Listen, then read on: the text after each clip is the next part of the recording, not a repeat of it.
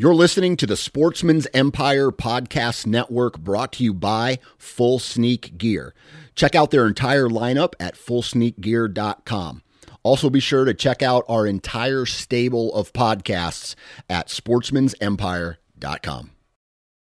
New from Moultrie Mobile, the Feed Hub offers first-of-its-kind cellular connection and control for nearly any spin cast feeder on the market. When used with the Moultrie Mobile app, you can monitor feed and battery levels, run feeders on demand, receive alerts when feeders are clogged, and remotely adjust feeding times. The Feed Hub is ideal for anyone who maintains feeders. Remove the guesswork and save time by planning feeder maintenance before you drive to your hunting property. For more information, visit MoultrieMobile.com. You're listening to the Sportsman's Nation Podcast Network, brought to you by Savage Arms and the new 110 Ultralight. At about 6 pounds, the 110 Ultralight is designed to combat elevation and the elements while maintaining the performance of a factory blueprinted Savage 110 action. The carbon fiber wrapped stainless steel barrel makes it durable and lightweight. The rifle comes equipped with the Savage AccuFit technology, so that means it's adjustable, and it comes in a variety of calibers: the .308, the .270, the .28 Nosler, the .280 Ackley Improved, the .30-06, and much more. If you want to find out more information about the 110 Ultralight, visit savagearms.com.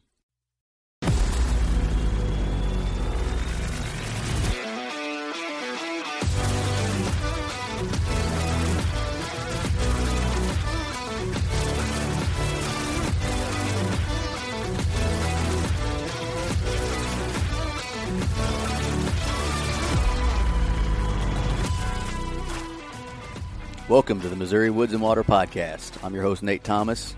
Today's episode, our second ever Tales of the Chase. What's up, Andy? What's going on? Today, Andy and I talked to our buddy, Kenzie Thorpe, about his buck that he nicknamed Hollywood, and go through the story. And it's an awesome story, I think, especially for our first ever Whitetail Tales of the Chase, which, you know, I think Nate kind of explained this on the first one, how we're going to do this a little bit of adding some story aspect to this, get personal with some people and their stories. And this one always stuck out to me because the uniqueness of it, I guess, for him. Yeah, and we're going to release this really close to the opening of Missouri's archery season. So it's, it kind of got me jacked up, ready for it, because you get to hear a story of Kenzie coming through. I mean, oh yeah. A plan comes together. I don't want to ruin the episode, but he obviously gets this buck, and he takes the opportunity and then runs with it, and I think that's what's pretty cool about the story. And he does a really good job painting the picture for those. I mean, for those of you guys that can turn that around in your mind and visualize it, I think Kenzie did a really good job of describing the situation, setups, kind of how everything played out. Yeah, no doubt he did. So, anything you want to add before we hop into this? I just appreciate Kenzie coming on and doing that, and go check out the. You can actually, I think we referenced this a couple times, so you can watch this whole thing. So hear it and see it. Yeah, shit, I didn't bring that up. He catches this all on film, on top of on hearing this. So what's going to be cool is you can listen to this, paint yourself a picture, and then see how it go watch up. it. Yeah, because he did get it on video, and we will link that in the description and all that. And you can go to his YouTube page and watch it after you've listened to it, and that should be pretty cool. So yep. Enjoy the episode. This is the Missouri Woods and Water Podcast.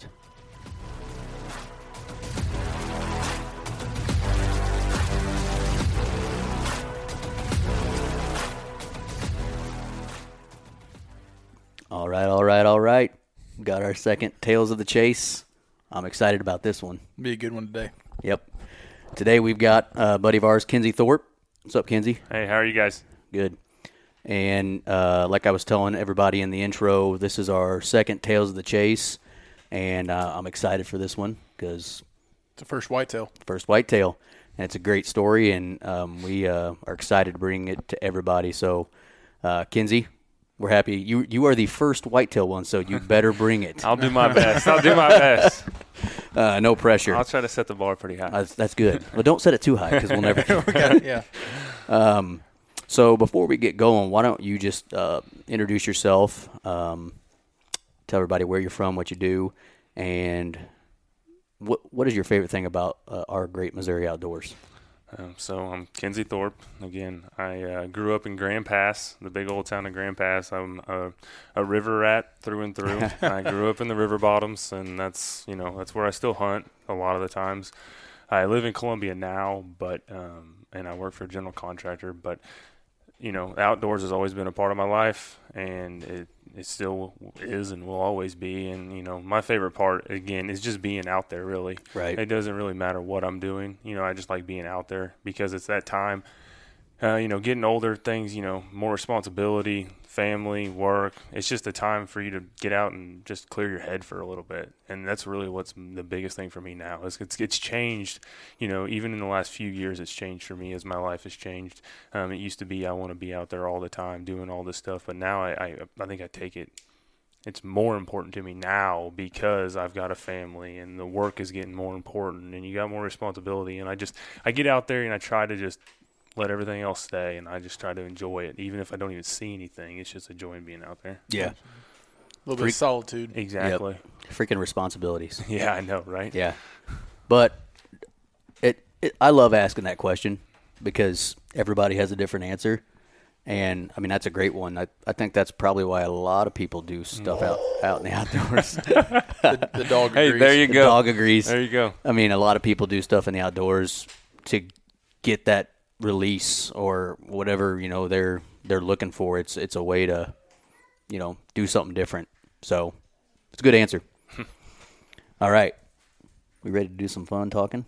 Yeah, I'm ready to hear the story. Yeah, I've seen pictures, seen videos. I want to hear yeah. story. So for everybody that's gonna hear this story, Kenzie caught all of this on camera. Yes, so sir. We will talk about that when we get to it, but today's Tales of the Chase is a buck named Hollywood. Yep.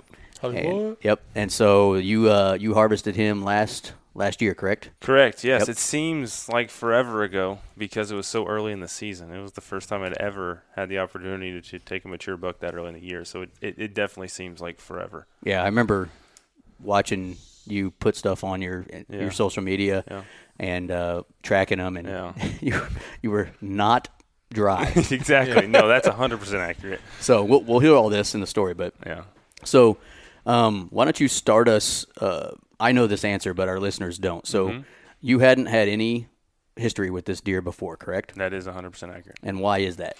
So the whole reason this came about is that actually, we found a piece of property that we liked. So we actually moved to a piece of property, got a couple acres of land, got a house in the country, and actually I was at work and we were going through, one of my buddies at work is a big hunter just like I am, and we get on OnX and we're looking at maps and seeing who owns what property around, and lo and behold, a property next to where I've moved, we know the owner. Oh, cool. And we're like, well, what the heck? Why haven't you called this guy just to see, And so I gave this guy a call, and he said, yeah, I don't think I have any bow hunters. You can hunt over there. I have a couple gun hunters. And I'm like, fine, I don't want to gun hunt it anyway. I want to bow hunt it. So this guy gave me permission. So that's really how it all started. It was just, map research is really what it was. And then you made a call. Exactly. Yeah. And, yeah, that's really what it was. Now, was this quite a bit before season had started that you got permission? No. It was really not at all, actually. And that's the other thing that's a part of this story is I don't even think it was. I think season had started. That's how quick this happened. It was either after season or right before. And the guy I work with who we were map researching, he's like, dude, why didn't you do this sooner? And I'm like, I have no idea. I just so much stuff. You're moving, all this stuff, and you didn't even realize it. Yeah, you kind of forget some stuff. So no, it was really close to the season or after it started. That's cool. So what did you? I mean, when you got the permission, obviously sounds like it was probably during season or at least right around there. Yep. Did you do anything as far as intel or getting, I guess, ready to hunt? So So again, as it was so late in the game, there was no cameras, there was no nothing. So the first time I ever went out there, I looked at a map. I'm checking terrain, I'm checking the creek, I'm checking ditches, I'm checking fields. I've driven by it obviously because it's right by my house. Do a couple drive-bys to see exactly what kind of crops are in the fields and that kind of stuff. But the first thing I did was I just went and sit. I said, I want to be here. This is the best spot for me to not only glance this field, but also possibly, in my mind, this is where it kind of converges. It's a funnel point. Yeah. So why don't you give the listener a little, you don't have to tell everybody, you're fine. Explain the piece of property a little bit. Okay. What are the features? What were things you were looking for, especially, you got permission, boom. Yeah. Right. And Cropland, you had to make decisions. Timber, Exactly. So this piece is kind of, it was a square. So it's, put that in your mind, it's a square. And most of it is, a piece of tillable land. So it's crops. It's open field, probably, 800,000 acres, and it's just open. And it's split by its neighbor to the east with a creek, a ditch, and then it has a hill on its west side. And on top of that hill is a road that can take you to my house. So, and I'm talking not a hill, I'm more so, we're talking at least 100, 120 feet, different elevation change. And it's pretty steep in certain places. So at the bottom of that, before you get to the field, is a creek. Okay. So there's a creek and then there's a ditch runoff that runs into the creek. And right at that southern point of that property is where I sat the first time, where that ditch and that creek meet. And then I'm like, that's a pinch point, obviously, because they can be following both of those, and it comes as one.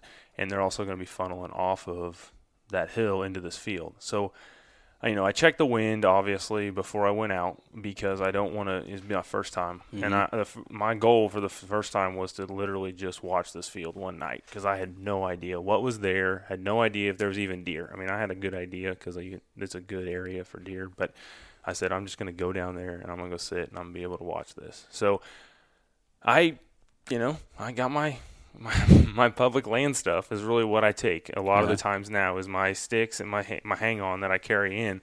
And I start at the top of the hill off the road and I come down the hill. And again, I'm going in blind. This is just like hunting public land pretty much. It's the same concept, same strategy I do when we hunt public land if we've never hunted it before. So I'm going in blind. And you carry your whole setup on your back. So you got your Correct. stand, your sticks. Correct. You got all of it. I've got my bow, I got my bag, I got my camera stuff, I got my sticks, I got my stand. So I've got everything. So in the end, with all my stuff, I'm probably rucking in, 600 or 60 to 70 pounds probably, and then my bow.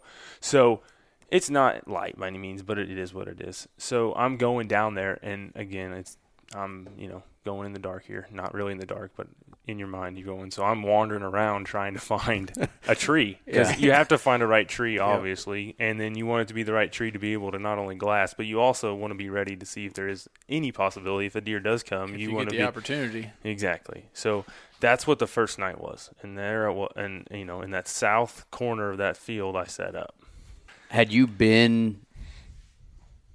Did you have multiple hunts prior to getting Hollywood where you had been trying to you started figuring things out? Had you been seeing different bucks, different deer? And did you change anything from that first night and to the night that you actually, took this deer? So this was the first night. So in all, I hunted this field 3 times. Okay, the first night is on the south end of this open field, and that's when I first saw Hollywood. And again, he came from the northwest off the hill down into the field, but a ways. I'm zoomed all the way in on my camera.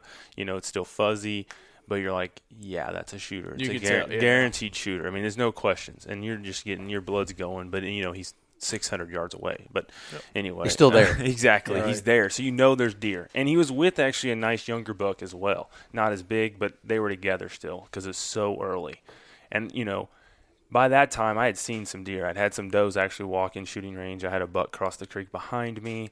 But a lot of the deer were coming off the hillside.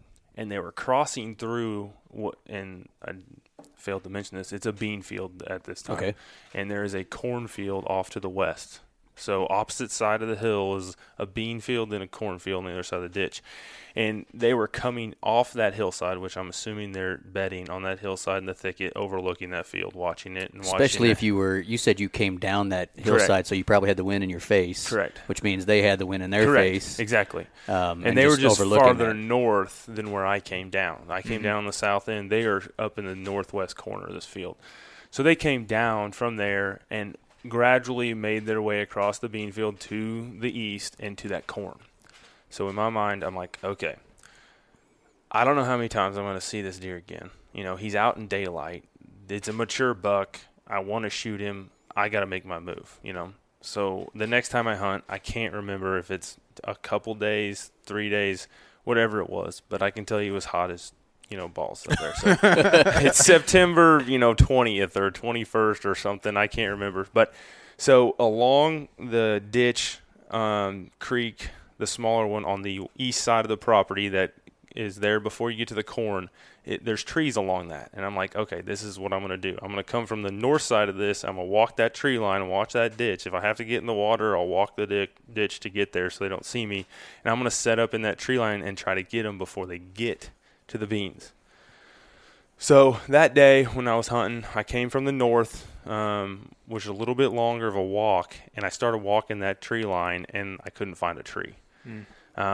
I wanted to go a lot farther south to where an area that I saw them the hunt before where they crossed over, but I wasn't able to get that far because there wasn't any mature trees. Because, again, we're talking about the edges of a creek in between two tillable fields, so it's just not like there's big trees. So actually, I climbed in a tree that was not well for me. I mean, it wasn't big enough. I had to literally, I believe I cut 4 or 5 limbs off, and I cut one that was probably 6 inches because I had to get shooting lane. And it's September, and there's green. It's greenery everywhere. You don't have dead limbs to shoot through. It's just green. So I had to make a shooting lane.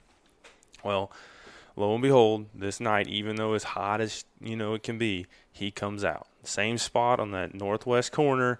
He comes and he goes to the same spot, still too far away from me, a lot closer, obviously. I'm a lot closer, but he's still way out of archery range. Yeah. So I'm like, well, that's good, and, you're still upset because now he's not there. He's there, but he wasn't in range. Where you want? Exactly. How far did you cut the distance? You said you'd probably So he was probably 100, 150 yards out, and we're talking. So you really cut the distance. Yeah, and he's going through beans, full-leaved beans. Right. So you're only seeing a portion of his back and his head at certain times. And then other deer you wouldn't even see at all. Like some of the does you couldn't see when they're standing in the beans just because the leaves hadn't fallen off yet. So he and there's a few other bucks. I mean, I probably saw 15, 20 deer that night, and it was still, you're talking in the 90s. And these deer are still coming out, making their way across the field, and going to that corn. So I'm like, okay. So I let them. I had to get out of there at dark, and there were still deer, in the field. That's the worst. So I get down the ditch and I scurry on about my way, and I get back to the truck. And didn't have a shot that night. So then, but you definitely cut the distance. Correct. And I think a big thing to notice in this story already is you've seen him now twice come out of the same spot. Correct. On those evenings that you're there, and so you're starting to go, all right. Yes. That's where his bed. That's where his home is. Yeah, you're figuring out the puzzle pieces each time you go, because the first time I was so far away, you really couldn't tell depth to see how where he came out of the trees to the west and that hillside. You just know he came out of there. Right. Now I'm on the opposite side, looking at that hillside, and I have a perfect see angles, view how far he's coming out, where he's at, and he came out of the corner, and so I go back. And he had no idea you were there either. Correct. And again, that's both times he has no idea I'm there. Both times, there were good winds and they were in my face. That's what I was going to ask. Similar wind directions in both times? So one time it was out of the north, and then the other time it was a northwest or a west. So it was in my face. Breeze. Yeah. Correct. It was in my face both times. So that was the other key to this. The third time, which inevitably is the last time, but the third time, I go back and I look at the maps again because that's one thing that we do. We look at maps a lot because if you can't put your feet on the ground for something, looking at maps is the second best thing to it, besides, getting pictures and stuff. But besides actually walking around a property, looking at maps is your second, He agrees. second best. Still agreeing. Thanks, Ruger. I appreciate that. But that's the second best thing. So, again, I go back. Even though I've been there twice, I still go back and I kind of look at the grades and I look at stuff. So, on the north end of this field is actually a little sliver of timber that cuts a smaller piece of this field and the big section up. And in that sliver, you're probably talking maybe a 40 to 50 yard depth. So there's it's very wide. Not very wide. You can shoot both ways, and but there is some mature trees in there. So I'm like, screw it. I'm gonna do this. I'm gonna go for it. It was a day I could hunt. I believe, if I remember correct, it was the 29th of September. If I think that's right, and you can check it out in the video. But I think he doesn't remember. I'm sure it's probably spot on. It's exactly 6:12, and I can probably tell you it was probably like 94 degrees and humid. Oh, man. So again, you're in pants and a t-shirt because it's just that time of year. Yep. I actually have a long sleeve, but it's light. It's light. Your light stuff's on. So I make the plan. I say I'm going to park on the north side by the road, and I'm going to walk in, and I'm going to walk down this tree line, and I'm going to set up in the northwest corner of this field. And I said, I'm going to do this. We'll see what happens. You never know. And I think, honestly, I don't think I had the best wind that night. Did you have to wait? Were you trying to wait for a certain wind? I was, but at the same time, that's part of life, too, at this point. I could hunt that day. I could hunt that day. Yeah. And, again, not knowing if I would see him again, or all the questions. It's just at that point I was dead set on hunting that day. And you knew he was there. Yeah, you could hunt that day. The only way I can have an opportunity to shoot him was to get closer to him, because obviously where the two places I'd hunted would not going to give me the opportunity.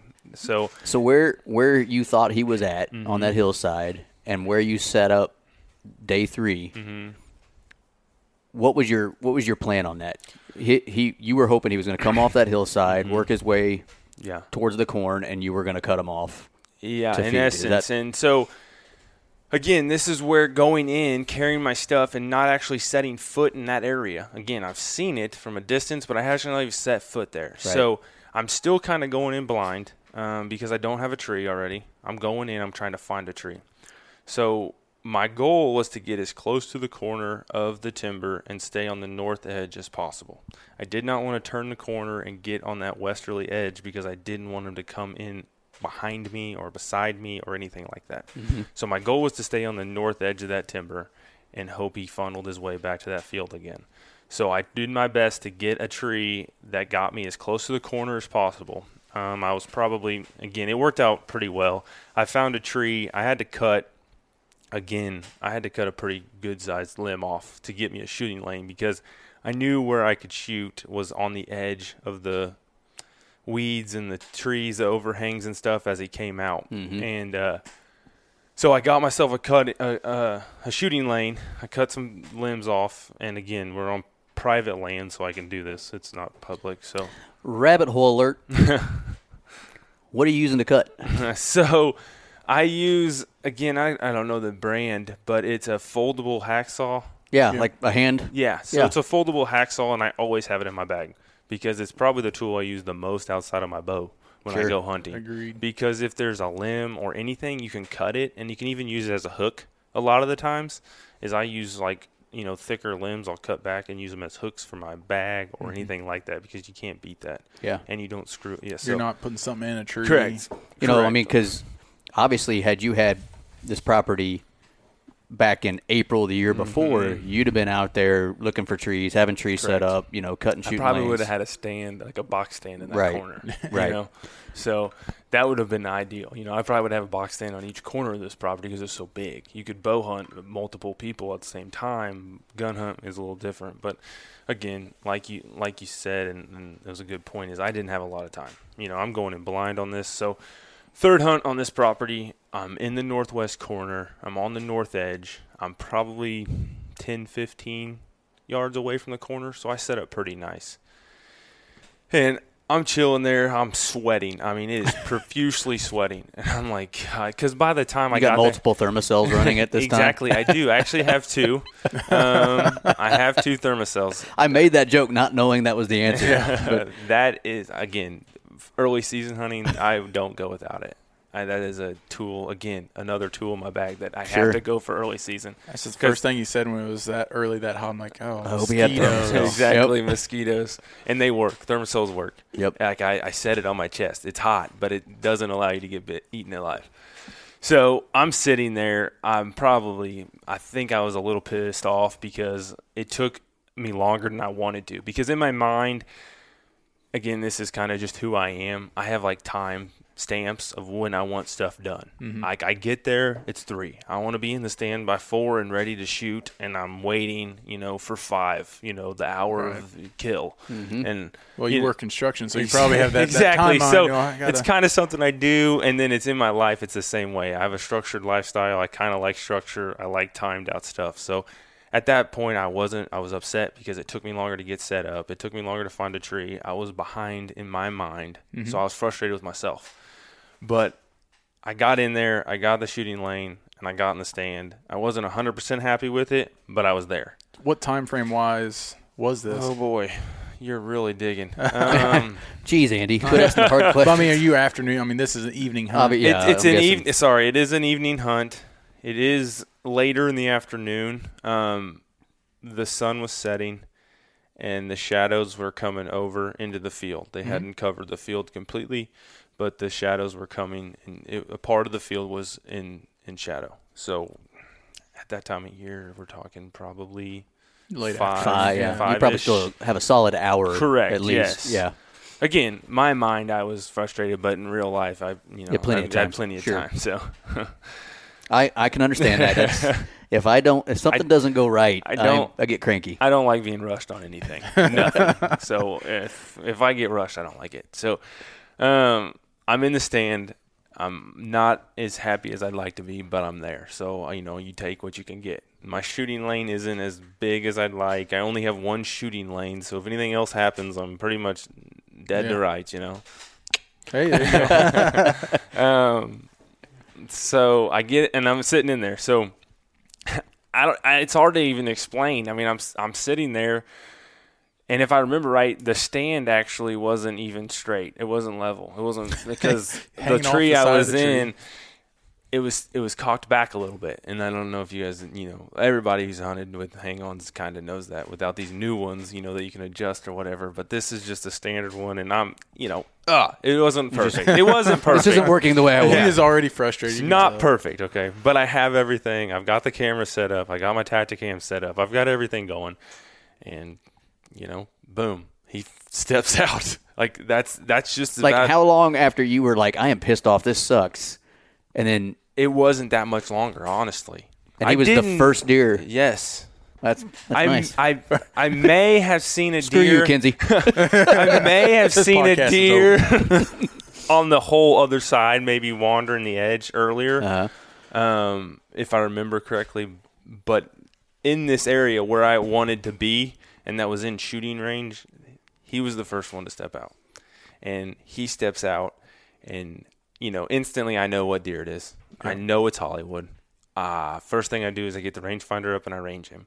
Because, you have a general idea of the depth, and you're ranging stuff before to get an idea, but in the moment, you lose all that stuff. It's, it's like falls right out. It's blurry. So I get the range because he has no idea I'm there. No whatsoever. He steps out. He's got his head down in the beans, and he's just chilling. Yeah. So, I'm trying to be as calm and slow down time as much as I can, because in those times a lot of people rush, and that's why people miss and all that stuff is you start thinking that you have no time at all. And you rush and you rush and you rush. Well, I just, I'm trying to do my best, so I range him. And that's a great point, by the way. Yes. Reading an animal's body language correct is something that people should really pay attention to. I mean, when I harvested the one a couple of years ago, I knew he had no idea what was going on, and had all the time in the world to just talk yourself through it. Yep. Blah, blah, blah. Is he grazing? Is he traveling? Is he spooked? Is Right. he, Is he alert? Is he got his head up? But he was just in, I'm going to start eating, and casual he was mode. just in his life. He stepped out and, he was looking. I mean, he looked around, obviously, but he was nowhere intense or alert or nothing. Did you have the wind? Again, I think it was a southeast. At that point, it didn't matter. Yeah, I think it was a southeast or an east wind, because I know it wasn't perfect, but where he came out, the wind was fine. Mm-hmm. It's just I don't know where he came from, if the wind was okay, if that makes sense. Yeah. Because I don't know if he came straight down the hill or back behind me and down the hill, how they did that. I've never really ventured up that hill because I hadn't had enough time to even look for trails or nothing. So for where he was and where I was, it was fine at that point because he was pretty much due south of me. I mean, maybe a little to the west, southwest. Yeah. So he steps out.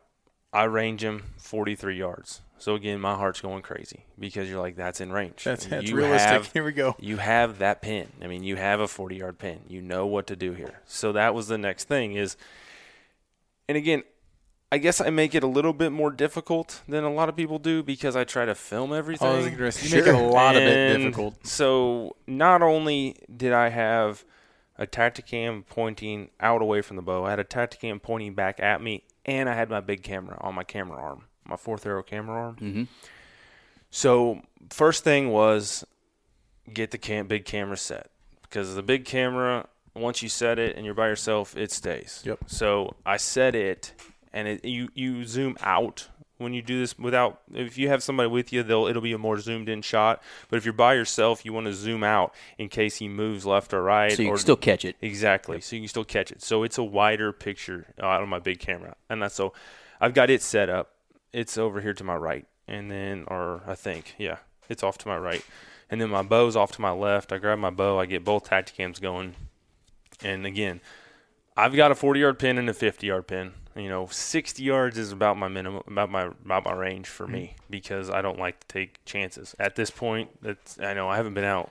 Deer west. start moving, man. Yeah, I don't. Out west, we don't even have that. No. Even that. I mean, gosh, so 30 I can't yards see tops. that far. Yeah. Seeing these other people shoot deer like 80 and 100 yards, Well, I'm like, holy I'm sure there's smokes. places out west that you can do that. Where we're going, you don't have that opportunity. Yeah, so but. that's me. I'm comfortable at 60 probably. Yeah. I'm more so 50 and under. So I have a 40-yard pin. So I'm like, okay, 43. I'm going to shoot the 40-yard pin, and I'm going to put it in the middle of his back, right behind his shoulder blade. Middle. That way if it shoots low, shoots a little high, you're going to get something. So that's where my mind was. And, I pull back.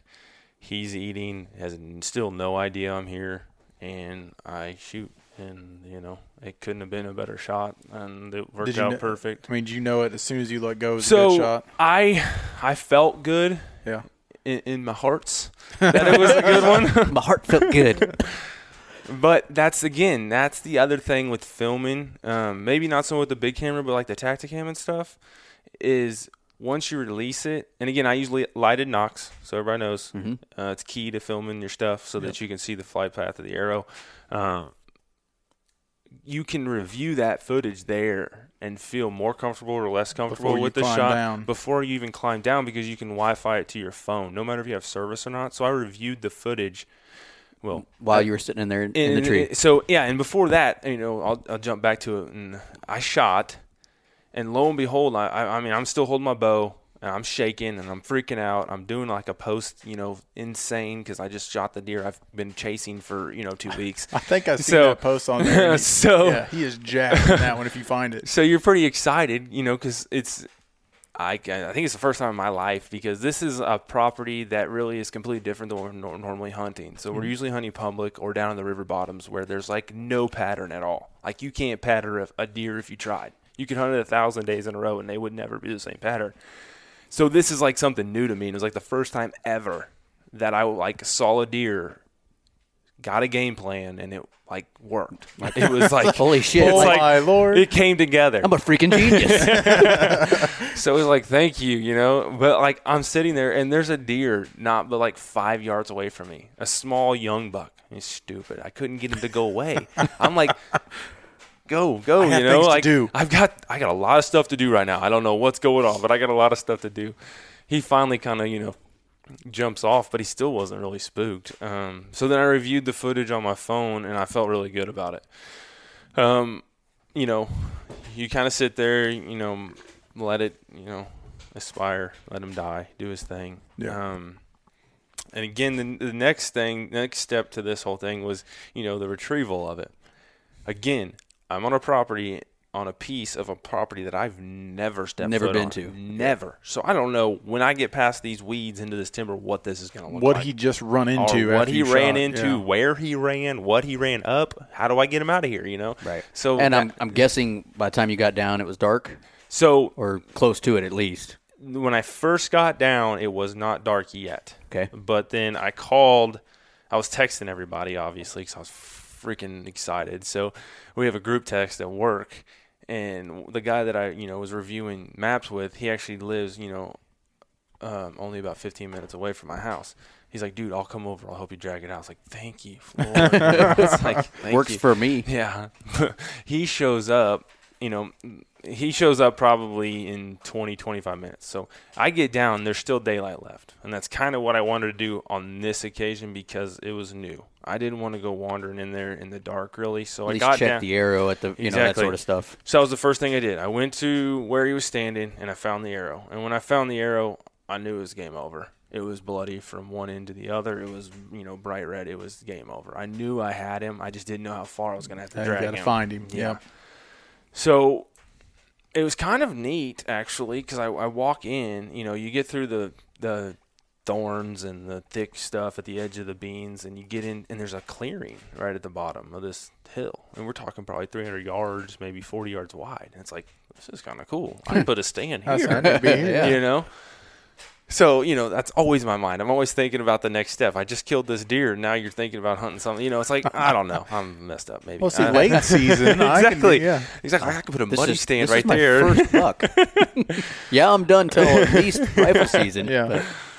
But anyway, that's going through my mind as I'm wandering. I'm seeing blood here and there, and then he didn't go maybe 40 yards, 50 yards. Got to be the best feeling ever. Oh man, Oh, it is. seeing him there. Gosh, and there he is, boom, piled up, and next to a tree or a bunch, and I'm just ecstatic. I think there's a live video on Facebook about it, and I was doing an interview and stuff. So I don't know. It was a blast. It was awesome. That was the first time that's ever happened to me. I'm like, that's the kind of stuff you actually see on TV. Like that's what people like those guys pay all that money for. They go to these places because they want to be in the right spots. This is kind of what happened, and I did this, in a matter of 2 weeks. Right. Learning, getting the property. Made a phone call. Made a phone call. That's key. Yep. Just made a phone call. A lot of people are scared to do that. Don't be scared to do that. Yeah. Just make a phone I call. always say, like, the We're worst just gonna thing they can say- say is no. Yeah. And the one I thing guess they could tell you to screw off Yeah. also. I mean, it's just how nicely they say Yeah, no. but they're still I just mean, saying no. Right. Yeah, the one thing I tell everybody, I don't care who it is, if they're 3 or if they're 45, it's always no unless you ask the question. It's true. So if you never ask a question about anything, it could be anything in That's life. life, It doesn't yeah. even have to be about hunting or anything. If you don't ask the question, it's no. Right.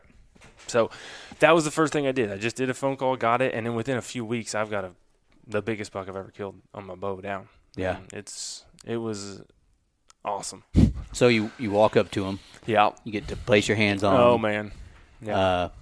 This is what I want to really get across in these episodes is the respect that these animals deserve, whether it's a buck in this case or a fish or yeah. freaking bear, and whatever we do on these Tales of the Chases.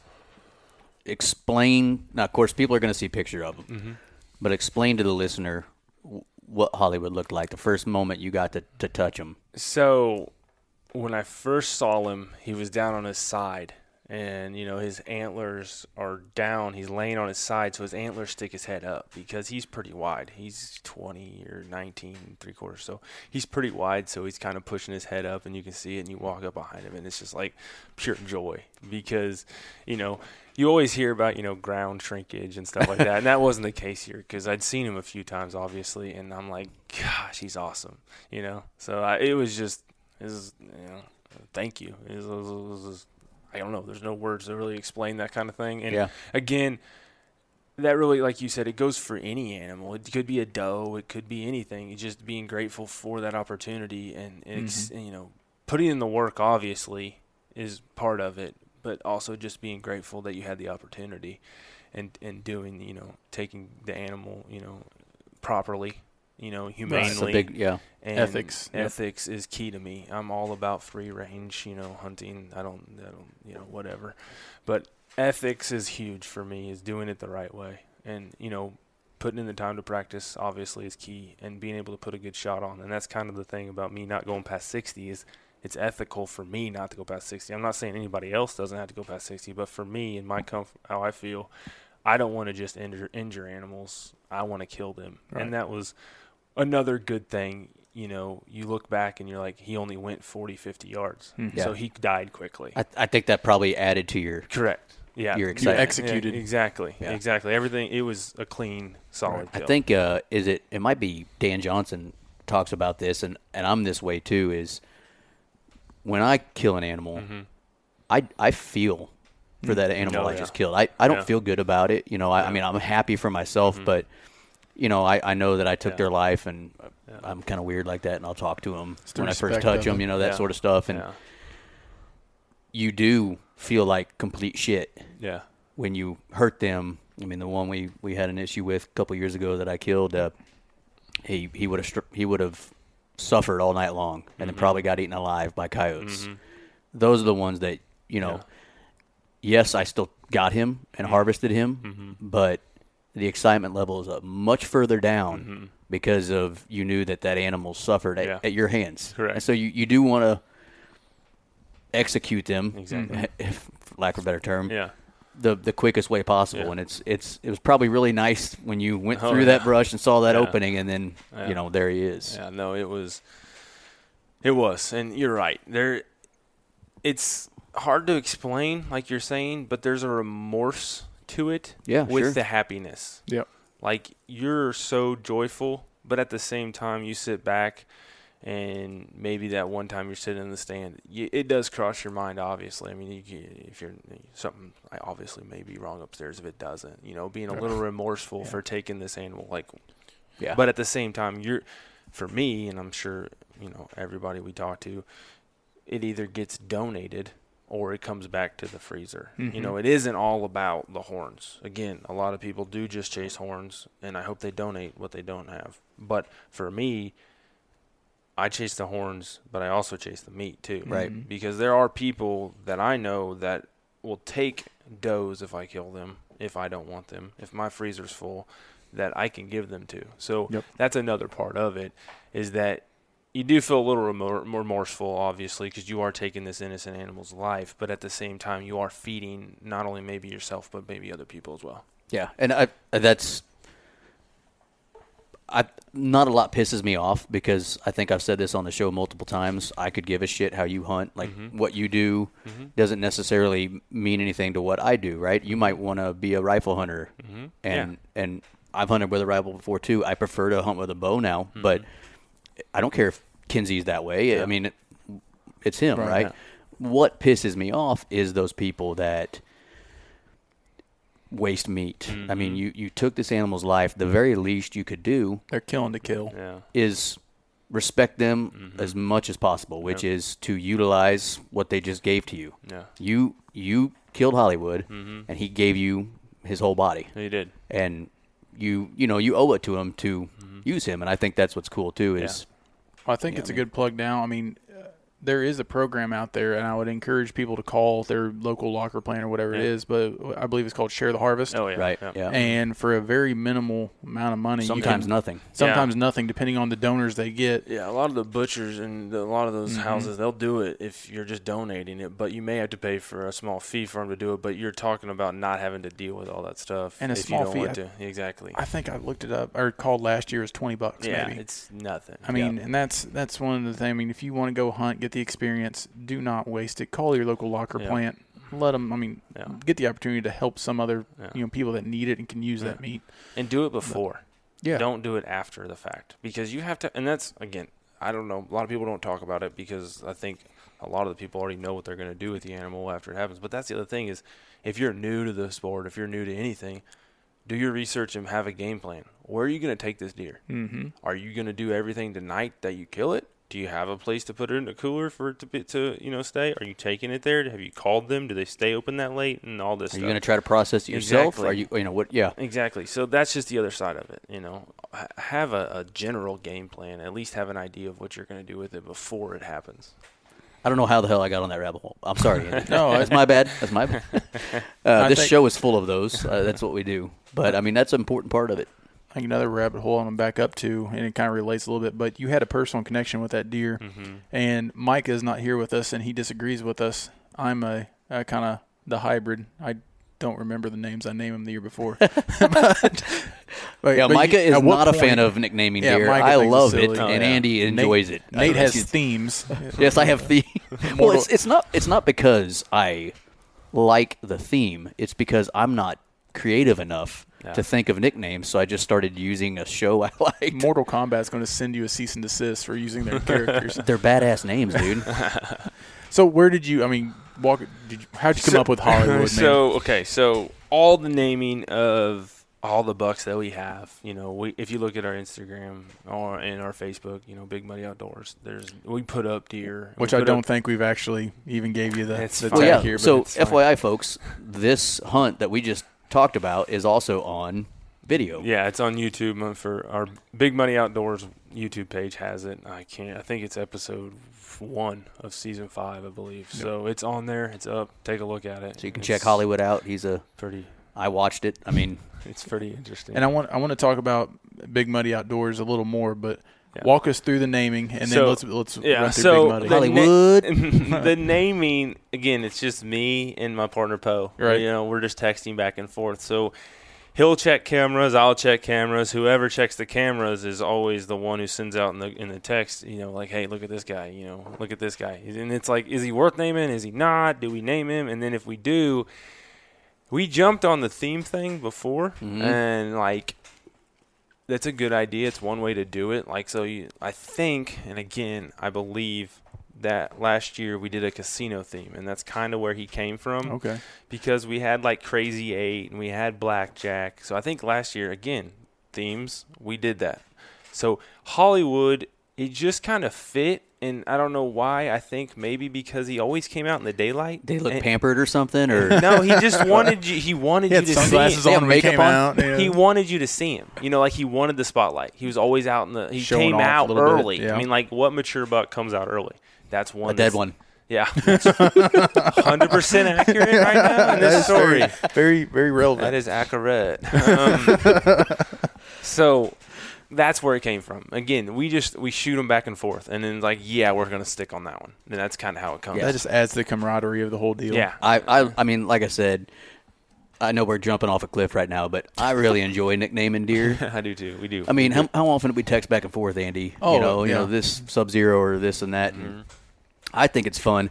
And the reason I started doing it is because one of my other brother-in-laws, Russ, we hunt a spot together, and then Andy and I are doing stuff together. And I think it's easier to say, hey, Hollywood. And when I say Hollywood to you, you know which know deer what I'm I'm talking talking about. about. Not, Exactly. hey, that Big 10, it's Exactly. got that one kicker. Oh yeah. So for me, it was actually, not because I wanted to be And that's cool the other or something. Yeah, but that's the other part of it is between the team. It allows you to communicate about deer without there's no question. You know which one it is because you've Right. seen multiple pictures or you've seen a picture of him, so they know what deer you're talking about. Yep. And that's what, again, the biggest deer we've ever got on camera last year was Blackjack. And it's cool because you post about it, and sometimes people start saying it. You talk to people have you seen Blackjack? And I'm like, no, thanks for reminding me. We love to see Blackjack, but we haven't. right. And and then people are like, hey, dude, I think I saw Blackjack last night when I was driving around. I'm like, where? I need to know where I got to track this deer down. And Where and why are you driving there? Well, and it came from me. When I first started listening to podcasts, I started listening to a podcast. A lot of people know it's called Wired to Hunt. Yep. Mark Kenyon, Yep. Dan Johnson is a co-host, and Mark chased this deer for years named Holyfield. And I'm like, that's cool. I'm going to start doing that. And I think his theme was boxing names, Yeah. if I remember correctly.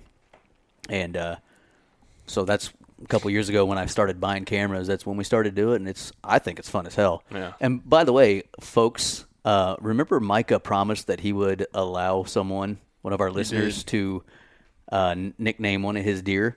So he has got to post a picture of one of his deer soon, so that our listeners can nickname it for him. Because he does not think it's fun. If he wusses out, I'll give you one of mine, since I don't remember my names from year to year anyway. I'll have to get on. I remember your names better I'll have to than get you on do. the theme bandwagon, I guess. I don't theme It's mine. I easier. just throw out random names. Frank. Frank. What was Frank the Tank? Frank the Tank. Tower of Power was one of mine. Yeah, he's dead now, right? Yep. You killed him. Yep. But so anyway, yeah. I mean, it's so yeah. Check the video out, folks. It is on Big Muddy Outdoors YouTube page or YouTube channel.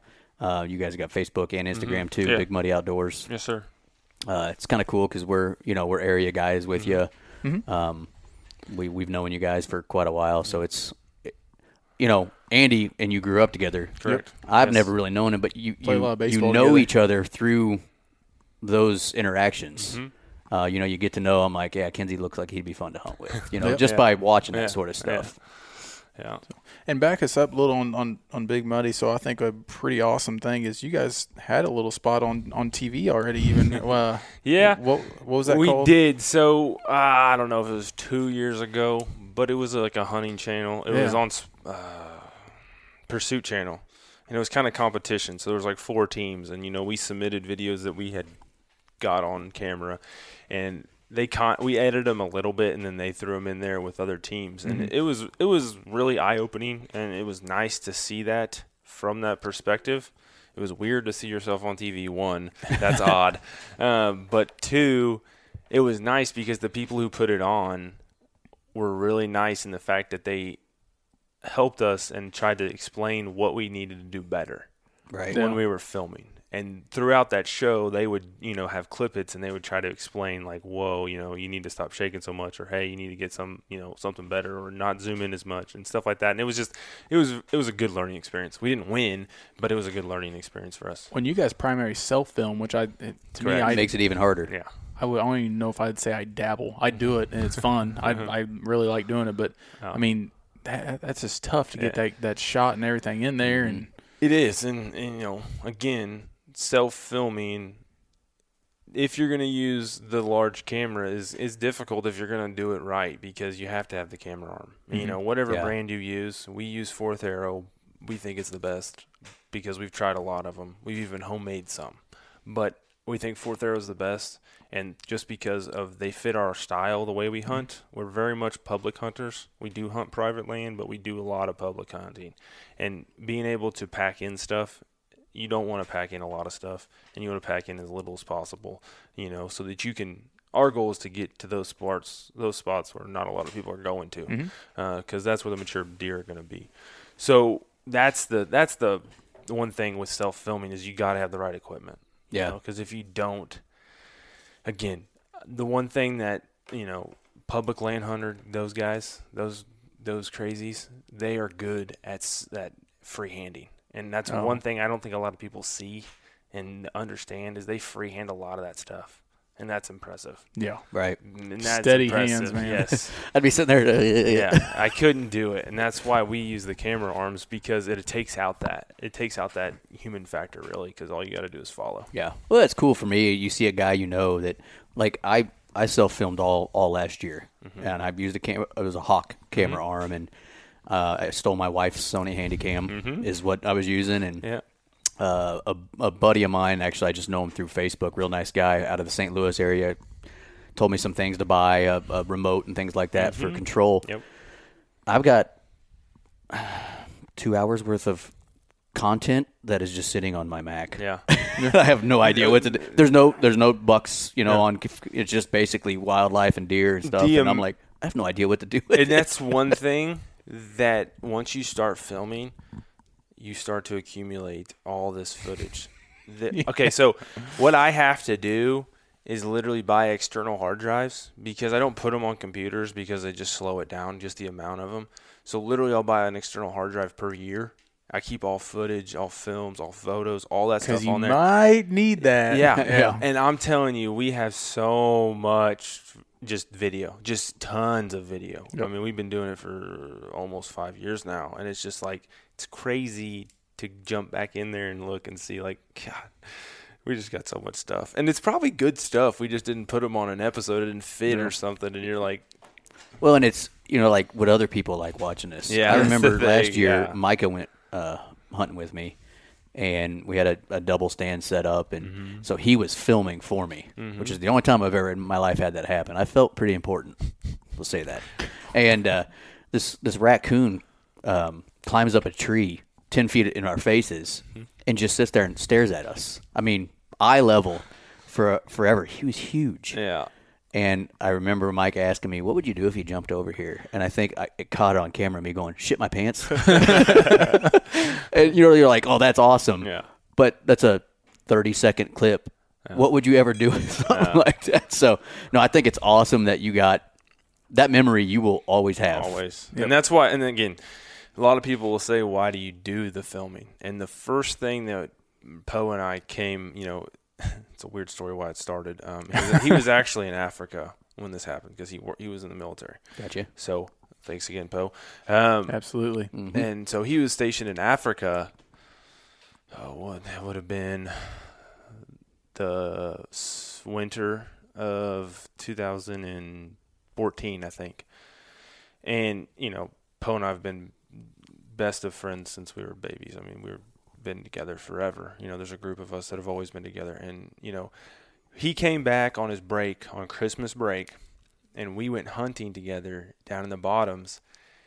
And it literally was for him because, he hadn't hunted all year because he was in Africa. He was doing his stuff, and he didn't get to hunt as much. And I went with him, and he sat in one of my stands, and he shot a 9-point buck. And we tracked it and did all this stuff. We didn't have cameras at that time. And we're like, dude, this was fun. Like, we like hanging out together. Why don't we just hunt together? So that's really where it started. So he went back to Africa. We're texting on Facebook, Messenger, back and forth, talking, and I get it started. And when he comes back that summer, it just kind of goes. And I think you're a lot like me too, and Nate too. I have just as much fun being the cameraman sometimes. I know. I mean, just following people. And that's the one thing with Poe. He's the most selfish guy ever. He'll be the cameraman first all the time. And I'm like, oh, dude, I'll do it. You selfless. Sorry, selfless. He's the most selfish piece of shit. I'm the selfish one. Sorry, Poe. He's the selfless one. He wants to be the cameraman and will be the cameraman first no matter what. And he's the best. And that's hands down. And like we were talking about, the reason we did it is because we wanted to keep those memories. Because we had that memory back in the bottoms of that 9-point buck. And it's our memory. We know about it, but it would be nice to refresh it and have it. And that's why we did it. That's the whole reason. It wasn't so much that we were going to make episodes and try to get on TV and all that stuff. Possible, but never. It's tough. It's more about having that video to be able to go back on or to be able to show your kids one day. Because that's really what's cool is, my 3-year-old, she's actually likes to hunt. I mean, I've took her a couple times last year and she likes it. Yeah, again, she can't stay focused, but when she sees deer, she's always looking out the windows in the truck looking for deer and stuff like that. And that's really what it's about. It's passing it on to the younger generation and just having those memories. Yep. Yeah. And it's not for everybody. No, but it's not. Because if you don't video, a cool idea, Midwest Wildlife, we had them on. Tristan was talking about he journals every hunt he goes on. Yep. That'd be a way to, just keeping a journal. That's 100% accurate. And I know Poe had talked about that before because, even right now, me sitting here and I was there in the hunt, you kind of lose some aspects of it. Sure. But if you write it down after, you have it. You can video it or not video it, but if you wrote it down, you can still have it because when you go back and maybe you do make the episode, there's, you can speak over, there's always audio you can do and stuff and all kinds of editing and all this stuff. You have that information. You're not trying to remember like, was it, was it 85? Was it 92? You have that stuff written down. And that's really what Poe had talked about before doing because those small details can, are important. You think about when you're in your twilight years and you have those journals or those videos, but let's say it's just a journal. Yeah. Basket Case 2 years ago, the main picture I kept, my wife bought me a photo album. Yeah. And the main picture I kept, on the back of it, I wrote the story. Exactly.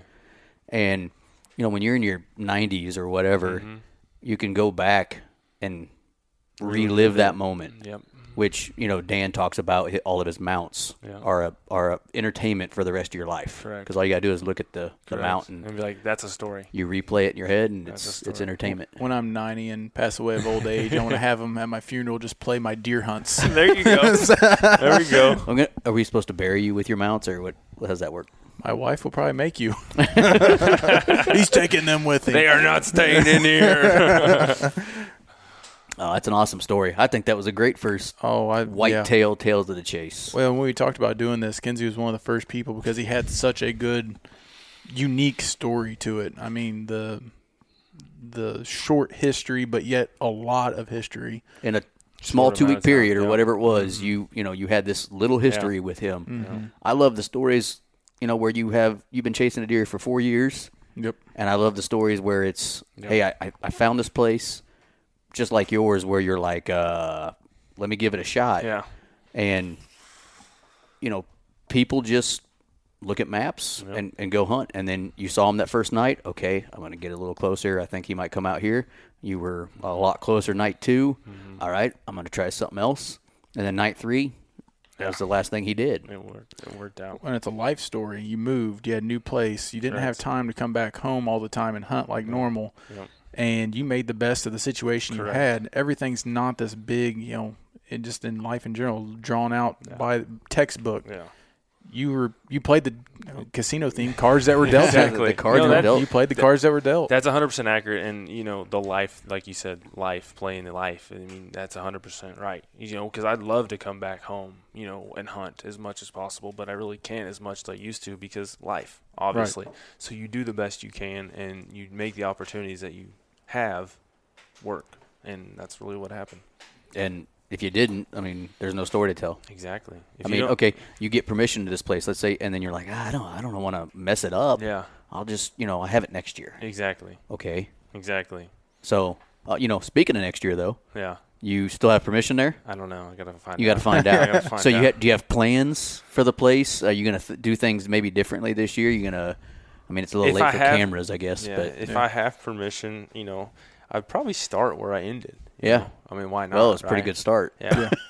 Because, and then knowing the wind and knowing where they are and having a general idea, I would probably, and again, this would be a different year because I know there's corn there now. That's a good point. Things change. So you really can't hunt that unless you maybe now I go back into that open area before the hill outside the field and watch over that, if they come off the hill and get them before they get to the corn, because once they get to the corn, you're not going to have a chance. Right. So it's you either do it like that or you wait till the corn's out. So there's your twist into this year's is that switching the crops is obviously natural. It was beans last year. It's corn this year. So that changes it right there alone. Yeah. That's part of the fun of learning a new spot. Oh, yeah. And Same thing with public. I think it's a cool story, again, to where it's not a groomed food plot you're hunting over. You're hunting over ag land. Exactly. It is what it is. And that's the one thing that is kind of in our wheelhouse is that's what we're used to. Growing up in the river bottoms, you have to deal with Mother Nature. And in the past decade, Mother Nature has not done well in the bottoms, and it's flooded a lot. So how many cameras have you exactly. lost So due to flooding? Cameras, my dad helps us out a lot, too, with food plots because he's down here, obviously. And, ruined food plots, the amount of money we spend on food plots that's gotten flooded. And it's just we hunt crop fields because that's really what we do, because the amount of crop fields that are down in the bottoms, you really can't compete with them until late season. Because in late season, they're gone, and you're bringing in a possible food plot if it makes it through the fall with the floods and trying to get them to those smaller food plots because that's your food source. Yeah. But early season in the bottoms is it's an open game because, like I said, there's no patterns. There are fields everywhere, and they could be going whichever direction. It's a different world. Exactly, because the fields are just so big and flat, and there's no real easy way to hunt it. Yeah, that's an awesome story. What you got, dude? I think that was great. I hope everybody enjoyed that. We will put a link to Big Muddy's or Kenzie's video on Mr. Hollywood, and so everybody can go out and watch it. I think hearing that story, and then I would immediately be like, I'm gonna go watch that. Right. That's what I would do at least. And I'll probably watch it again, to be honest with you, because I watched it last year. I may watch it just so I can get Sit those back and go. details a little bit clearer in my Get you mind. pumped for I the probably season. should have watched it before we got here so I could get those details a little bit better. Oh shit! It was a morning hunt. I do know it was evening. Anyway, we appreciate you coming on, man. Had a lot of fun. No, it's great. I always like to tell deer hunting stories. That's the best That's part. the best part of this podcast we're doing, man. Yeah. It's just a bunch of bullshit and it's fun. Like-minded people telling, joint interested stories, I guess. I don't know what you call it. Sure. But So, all right. go check out Big Muddy. Check out their Instagram, Facebook. Give them a shout. Yep. They'll have And good stuff coming in the future, I'm sure. keep looking out for these Tales of the Chases. We're hoping to do one of these. We don't really have a schedule, quote unquote, for it, but we're hoping to do one of these, a month or something like that to get these hunting stories out. Average people just like us having their stories told. Could be industry experts too, but whether it's hunting, fishing, if you have a story that you think is awesome and you want to tell us or talk to us about it, we're happy to do one. So, DM us, and is that what it is, a DM? I think Slide into my I DMs. think Is you that what it slide is? into those these days. All right. Yeah. Message us, because no one's sliding into my DM, and kind of tell us about your story. It does not have to be whitetail. It could be fishing stories, any other type of duck hunting. I'd love to hear duck hunting stories, stuff like that. Elk hunting, They quack might you not up. be here. Oh, my God. Why do you just keep doing it? We'll keep having these. I think these are fun. I love listening to people's stories. I play a little movie in my head. Even if this wasn't on video, Kinsey, Yeah, exactly. You have your own version I of would it. have put Yeah. a version of it in my head Yep. Oh, yeah. based for sure. on the picture you painted of the property, For sure. the picture you painted of Hollywood, and I would have played it as you were telling it. Yep. So that's what's fun for me is hearing those, and it's like a movie. Absolutely. So I'd like to, before we go, say thank Yes, sir. you for the opportunity. I appreciate it.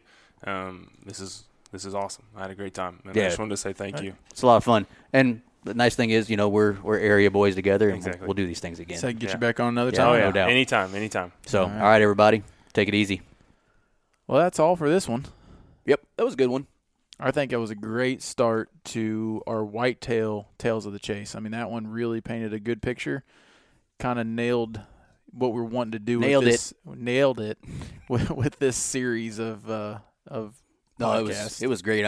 We got all kinds of buddies, all kinds of different people that we're going to have whitetail stories on. Right.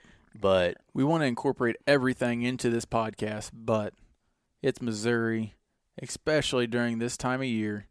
We're going to be talking about whitetails. no doubt, yeah, and that was a great kickoff to the, at least the first whitetail story we had. Yep. We've already had Tales of the Chase. If you haven't tuned in to our first Tales of the Chase episode, a Record River Red Horse, give that a listen. Say that. It's a good- Say that 5 times fast. Difficult for me to say. Give that a listen. That's a nice fishing story, multiple fishing stories to be honest with you. But this is our first Tales of the Chase that involves a whitetail right before whitetail season, like I said in the intro. Yep. And gets me kind of pumped up. Kinsey was telling the story. Yes, I've seen his video before, Mhm. but as he's telling the story, I'm sitting there just replaying it, just like Oh, I do yeah. in these. So Absolutely. it's an awesome time. Give it a listen. Gets me kind of pumped up for, I believe is going to be our next one we're going to talk about with our group of guys that are going out west. So gets me in the mood to kind of, I don't know, get all the hunting talk going, I guess. It's time. Yeah. Yeah. By the time this airs, it will almost be archery season in the state of Missouri, and that gets me excited. I think it'll be maybe a couple weeks out.